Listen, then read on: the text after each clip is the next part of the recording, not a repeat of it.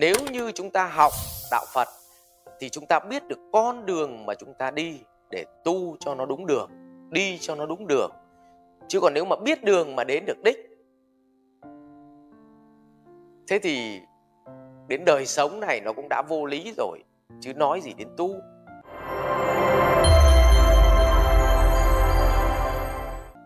Vũ Tuấn có đặt câu hỏi: thầy ơi, cho em hỏi chuyển hóa 6 tâm thức mình sẽ đánh giá được mình đang ở đâu, nhưng có giải pháp hay, phương pháp nào giúp mình có nhận thức tốt nhất để đạt được điều mình mong muốn? Thưa với bạn rằng là không có thành quả nào đến mà không phải đổ mồ hôi, xương máu và nước mắt.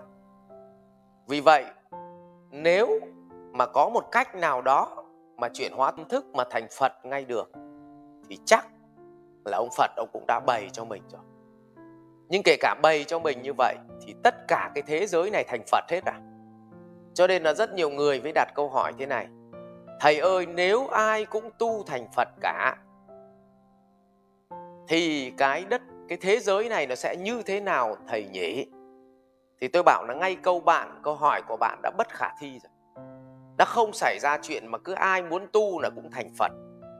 Và thậm chí có những kẻ mà biết đến đạo Phật mà tu tham thì còn lôi ra vòng ngoài cơ mà.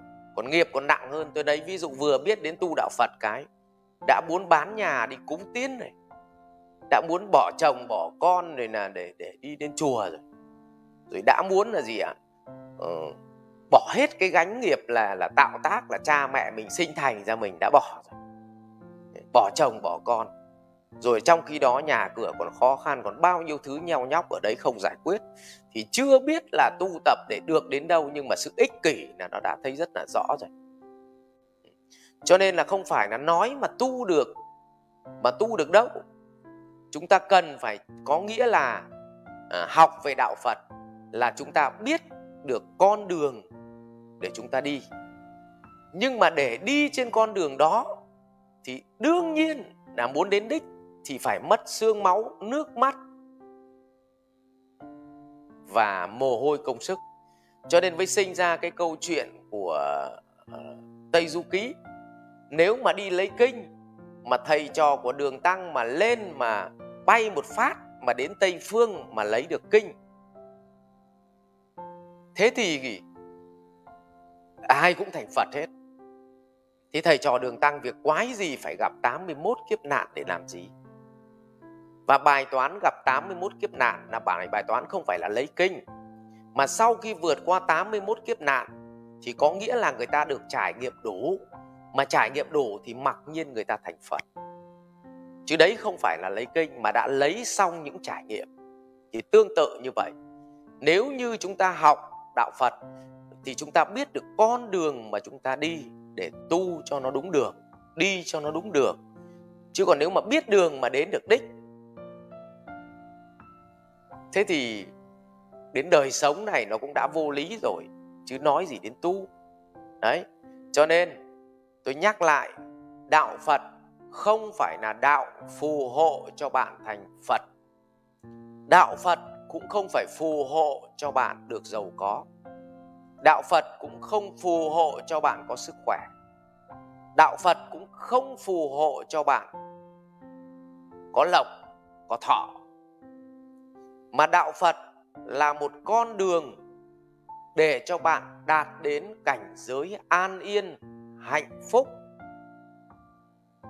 Nhưng bạn phải là người đi trên con đường đó, chứ không phải đạo Phật bê bạn đến.